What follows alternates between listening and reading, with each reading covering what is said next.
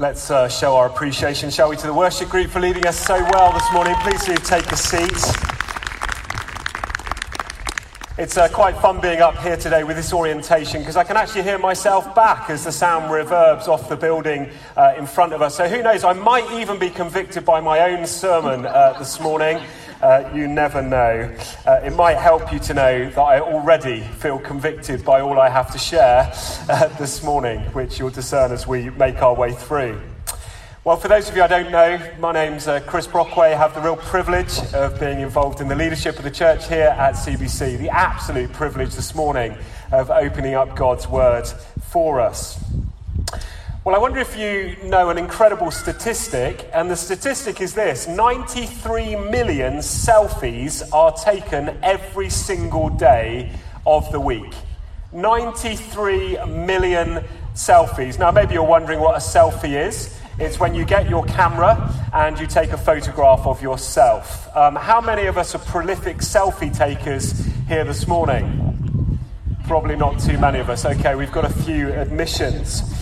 Well, apparently the average person takes 450 selfies on their smartphone every year. That's the average person. Now, I can't remember the last time I took a selfie for fear of breaking my phone. So I'm definitely not contributing to that 450 average. Every third photograph that is taken worldwide is a selfie. What a statement. Every third photograph that is taken is a selfie.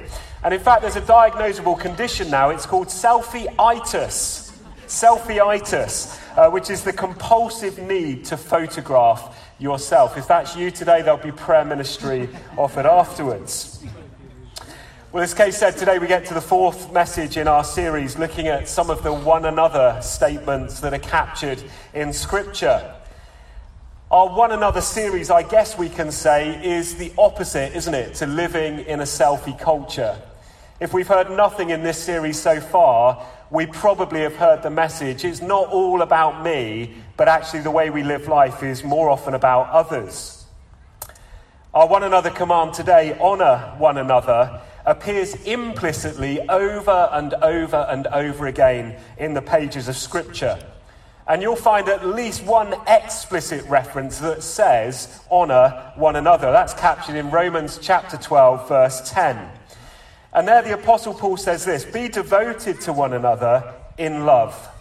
Honour one another above yourselves. Be devoted to one another in love. Honour one another above yourselves. The Message version of the Bible puts this so brilliantly well. It says, be good friends who love deeply. Practice playing second fiddle. Practice playing second fiddle. In other words, don't be afraid to take the supporting role. Don't be afraid to assume a lower rank than the rank you actually have. Don't be afraid to sit in the back seats when you travel. All the arguments that happen in our house about where people are going to sit in the car. Or maybe you want a football analogy today. Don't be afraid to be substituted off so that somebody else can have a turn. Well, as we look at this theme today, I particularly want to look at what the Apostle Paul has to say to the church in Philippi on this theme. He doesn't explicitly here in Philippians say to them, honour one another, but there's no doubt that he's making exactly the same point with just a few more words. And in making the point that he makes, Jesus cites the best example that there is of honouring other people. In short, his message this morning is this: if you want to be like Jesus, then you will honour others. To honour others is to be like Jesus. So what does it mean to honour another person? Well, to honour someone means to put value to something or to someone. To honour another person is to consider them precious or weighty or worthy of deep respect. The challenge that comes to us today, I think, as Christians, as sons of daughters of the King, in a sense, is to try and outdo one another in our honouring of each other, considering others precious and weighty and of value. I wonder if you know that this morning, that you're precious, you are weighty, in the right sense, and you are of value this morning. One way of honouring another person, of course, is to put their needs, their wants, their desires ahead of our own. It's no wonder, is it, that that Paul cites Jesus as the example par excellence. A bit of French there for you as well. Well, if you've got a Bible, turn to Philippians chapter 2. We're going to read just verses 1 to 4, although we could read the whole of this incredible text. Philippians chapter 2, verses 1 to 4. It says this: If you have any encouragement from being united with Christ, if any comfort from sharing in his love, if any common sharing in the Spirit, if any tenderness and compassion, then make my joy complete by being like-minded, having the same love, being one in spirit and of one mind. Do nothing out of selfish ambition or vain conceit. Rather, in humility, value others above yourselves, not looking to your own interests, but each of you to the interests of others. Paul's big point in Philippians chapter 2 is that Christ is the ultimate example who we are called to follow. Again, the Message version, verses 2 to 3 say, don't push your way to the front. Don't sweet talk your way to the top. Put yourself aside and help others get ahead. Don't be obsessed with getting your own advantage. Forget yourselves long enough to offer a helping hand. Forget yourselves long enough to offer a helping hand. I guess we could say that honouring one another is an issue of humility, isn't it? I love what William Temple says about humility. He says a correct understanding of humility is this: humility does not mean thinking less of yourself than of other people, nor does it mean having a low opinion of your own gifts. It means freedom from thinking about yourself one way or the other. In other words, truly humble people don't swing to the extreme of pride at the one end, but neither do they swing to the equally bad, we could say equally sinful extreme of false humility, where we deny who God has gifted us to be. Humility finds itself in that sweet spot, somewhere in the middle. Neither does it deny, but nor does it boast. Well, let's get really vulnerable together for a moment, shall we? I wonder if your human nature is anything like mine. Every now and again, perhaps always, like me, you struggle with these concepts and you struggle with these principles. Honouring one another doesn't come naturally to us, does it? With human nature being what it is, most of us are far too concerned about honour for ourselves and advancing our own reputations, so we don't give terribly much time to others. My tendency, perhaps yours too, and if this isn't your tendency, then I'm standing here very alone and feeling super overexposed this morning, is to think too much of ourselves and to think too little of others. You know, it seems to me there are only a few people who have the strength to honour someone else's achievement without envy. You know, I'm so thankful to God that he's really helped me progress in this area a lot, because in my younger years, especially my younger years of ministry, this was a real struggle for me. Pride, which I guess we could argue is the polar opposite of humility, is the temptation tripstone for me. I wonder if this tripstone gets you sometimes too. One of the worst examples in Scripture of a lack of humility, a lack of honouring others, was King Saul. I wonder if you remember the story from the Old Testament. You've got puny little David, who's the only one willing to step forward to take on the giant Goliath with the challenge that he gave. And with faith in God, David steps out of obscurity and defeats this giant with just a few stones. Now, King Saul, we read in Scripture, was pretty pleased about all of this until he heard the women of Israel singing praises of the young boy. Saul has slain thousands, David his tens of thousands. I've never been asked to lead worship. I can't understand why. Saul kills by the 1,000, David by the 10,000. Oh dear, that kind of a song to the ears of somebody who struggles with pride, who has issues with humility and honouring others, is like red rag to a bull, isn't it? We read in Scripture that this made Saul incredibly angry. In fact, Saul saw David's success as a personal insult. Isn't it weird how that happens, how pride does that? Your success is an insult to me. And Saul in this moment becomes a rage monster, we're told in Scripture. 1 Samuel chapter 18, this is Saul's response. Saul was very angry. This song displeased him greatly. They have given credit to David with tens of thousands, he thought, but me with only thousands. What more can he get but the kingdom? And from that time on, Saul kept a close eye, we might say a green envious eye, on David. Aren't we human beings sometimes a bit weird and a bit twisted? Success can make people hate you. Saul couldn't stand the thought of somebody else getting more praise than him. He couldn't stand the fact that the spotlight was taken off of him and put instead on somebody else's face. And what Saul demonstrates here, we could say, is anti-honor. And I wonder if, in just a small way, not because you've only killed 1,000 people and someone else has killed 10,000, but maybe in some other way, whether you can identify with Saul here in this moment. I wonder if you've ever found yourself in that place when someone else gets all of the attention that you yourself are craving. And there's a terrible temptation, isn't there, in those moments to discredit them somehow, or behind the scenes with little groups of other people to somehow find a way of undermining them. Their put down can become your step up. Well, what's absolutely essential to honouring somebody else is humility. Honouring and respecting another person will not happen if we have a superior or holier-than-thou attitude. And in our text today, the Apostle Paul cites Jesus as the example. Now, of all the people in the world who had the right to have a holier-than-thou attitude, Jesus had the right to have it, didn't he?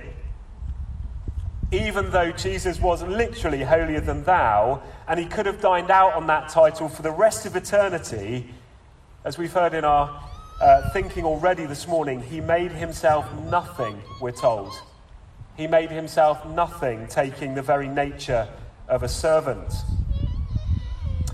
Well, in this moment here where Paul is writing to the church in Philippi, they were dealing with some friction and some hostility in the church. Why? Well, there's a simple answer. It's one word: people.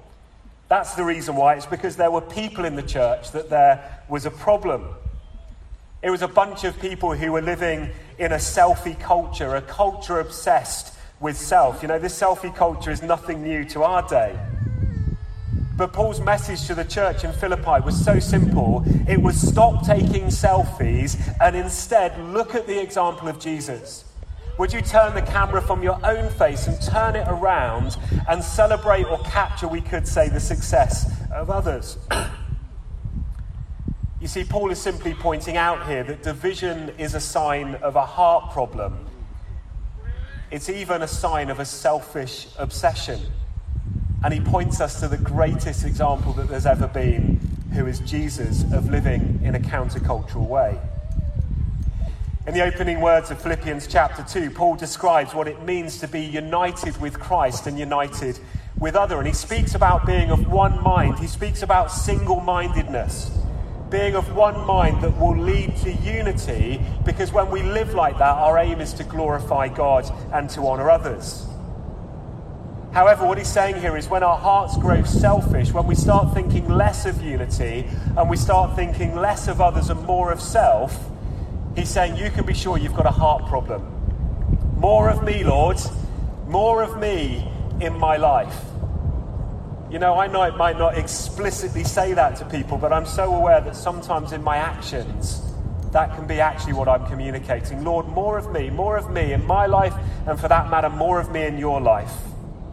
But no, says Paul this morning, he says you should strive to be selfless rather than selfish. He's saying it's through genuine humility, Christ-like humility, that ultimately we become more like Jesus.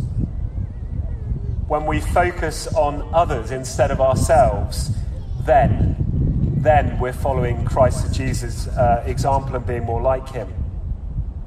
The first verse 1, encourages us to have that same mindset of Jesus when it comes to our relationships. Paul says he's saying here about being like-minded, that he's saying if we're like-minded, then actually there'll be a good outcome. He's saying that our mindset is inextricably hardwired to our attitudes, and our attitudes then shape our behaviours. In other words, we become who we think we are. If I think I'm the king, then I'll act like the king. If I feel like the world owes me something, then I'll live like the world owes me a payment all of the time. If my mindset is like Christ, then I'll begin to act like Christ. Next, in verse 2, Paul points out a very specific way that Jesus thought. Jesus was God, and yet he didn't use his status as creator of the universe, the one who literally threw stars into space, to get what he wanted, and yet he had every right to do so. Jesus didn't think of himself, he thought of others. In verses 3 to 4, Paul then robustly challenges this selfie culture. Value others above yourself, he says. Don't look to your own interest. What a countercultural message then, and it's still a countercultural message today. And then come, and we didn't read these, but you'll probably know these words already so well, verses 7 through to 8, where Paul goes on to describe the example of Jesus. And Paul goes on here using the example of Jesus to reveal what honouring other people looks like in practice. And as I read this text, every time 2 themes or 2 words jump out to me. And if you want a takeaway for today, these can be your takeaways. The 2 words are service and sacrifice. Verse 7, he made himself nothing by taking the very nature of a servant, being made in human likeness. Jesus didn't just think of others, he actually served others. His thoughts became his actions. He was the God-man, deity and humanity perfectly united in one, and yet he comes as a servant. He came as King of Kings, not to be ministered to, but to minister to others. Isn't that a scripture verse that Kay read for us, so challenging earlier on about the way Jesus acted around his disciples? As Kay was describing cleaning each other's feet, Toby blessed me by showing me his manky feet. I don't want to wash those. Thank you very much. But what we discover too from this text is it didn't just end there. Jesus served, but too, Jesus sacrificed himself for the sake of others. Verse 8, being found in appearance as a man, he humbled himself by becoming obedient to death, even death on the cross. Now, many people will struggle to serve others if we have a sense it's going to cost us something. Many people will struggle to serve if we feel we're not going to get any recognition for that service. If they know sacrifice is involved, well, then I'm no willing to go the extra mile. Too often I find it's this fear of sacrifice that keeps me from honouring others and experiencing the joy unspeakable that comes from knowing and comes from glorifying God. Service and sacrifice, and then in verse 9 there comes a therefore. Therefore, because of this service and because of this sacrifice, God exalted him to the name that's above every other name, that at the name of Jesus every knee will bow, in heaven and on earth and under the earth, and every tongue will acknowledge that Jesus Christ is Lord, to the glory of God the Father. Service and sacrifice leads to a therefore. Who should we honour? In short, Scripture says we should honour everyone. No one is excluded, because everyone is made in the image of God and therefore is worthy of honour. My guess is this evening as we watch the football, there'll be an awful lot of honour given to the 11 or 16, however many players end up playing on the team this evening, especially if they win. But what our text is challenging us with this morning is it's saying it's not only the England football team that are worthy of honour. You and I are worthy of some honour this morning. The people sat around us are worthy of some honour. That's the kind of honour that Romans chapter 12 verse 10 and Philippians 2 is commanding. This honour has nothing to do with position. It's got nothing to do with what we produce. It's all about who God has made others to be. We're to honour one another above ourselves because God loves and honours and values other people. So as I wrap up, I just want to bring us to one final question, and I want to turn this into prayer for us this morning. And the question is this: how can we demonstrate that we honour others above ourselves?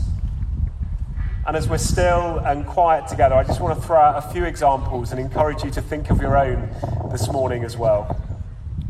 Let's bow our heads for a moment. Let's just reflect, listen to what God might be saying to us personally by his Spirit this morning.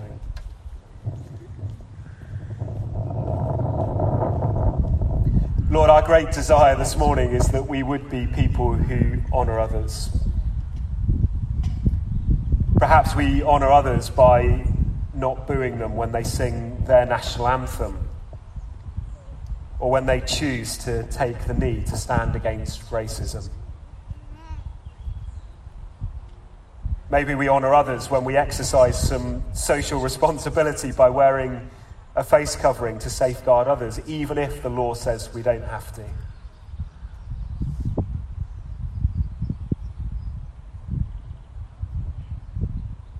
We honour those who are persecuted and subjected to work in the pornographic industry when we turn on our internet filter,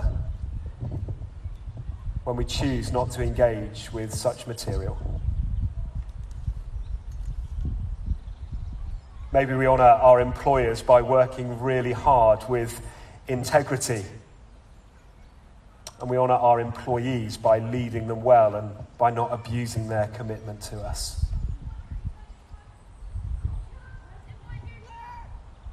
We honour those who serve us in restaurants and supermarkets and so on by treating them with dignity and with honour in their humanity. Even when we've had a bad day, we still honour them. Perhaps we honour our brothers and sisters in Christ by recognising they might have a different worship preference or style to us, and yet still they worship God. We honour our parents by respecting them. We honour our children by not frustrating them. We honour creation by being a good steward of it. Just in a few moments of stillness, listen to God as by his Spirit he just gently prompts you and convicts you of the application of this message for you. What does it look like to serve, to sacrifice for the sake of another in the context we find ourselves in?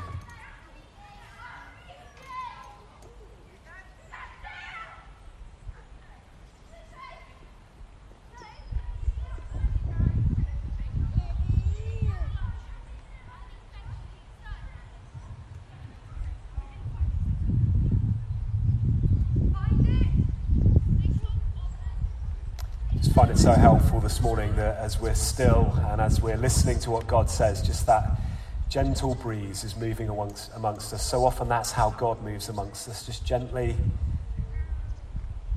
We're aware of his presence.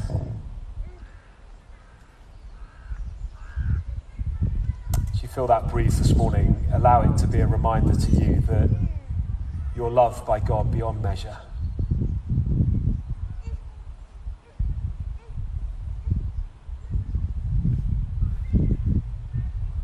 You're a person this morning of incredible worth and value.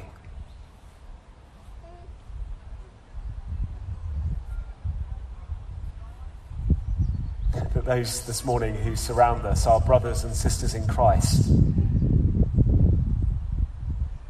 are people who God delights in today.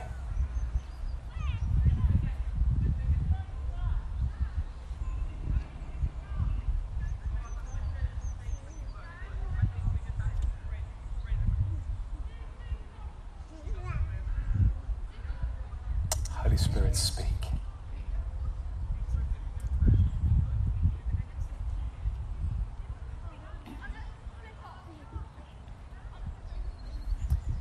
Service and sacrifice lead to a therefore. And as that was true for Jesus, I have a sense that's true for us as well. Jesus said, "Whoever serves me must follow me, and where I am, my servant also will be. My Father will honour the one who serves me. my Father will honour the one who serves me. And Lord, our prayer today as we move on in our worship, as we go into the rest of our day, is that we will be people who serve the risen Lord Jesus Christ, the one who gave everything for us in order that we can be free.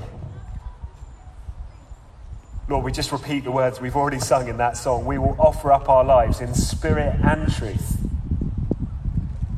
Lord, take the sacrifice that we offer today, we pray. In Jesus' name, amen.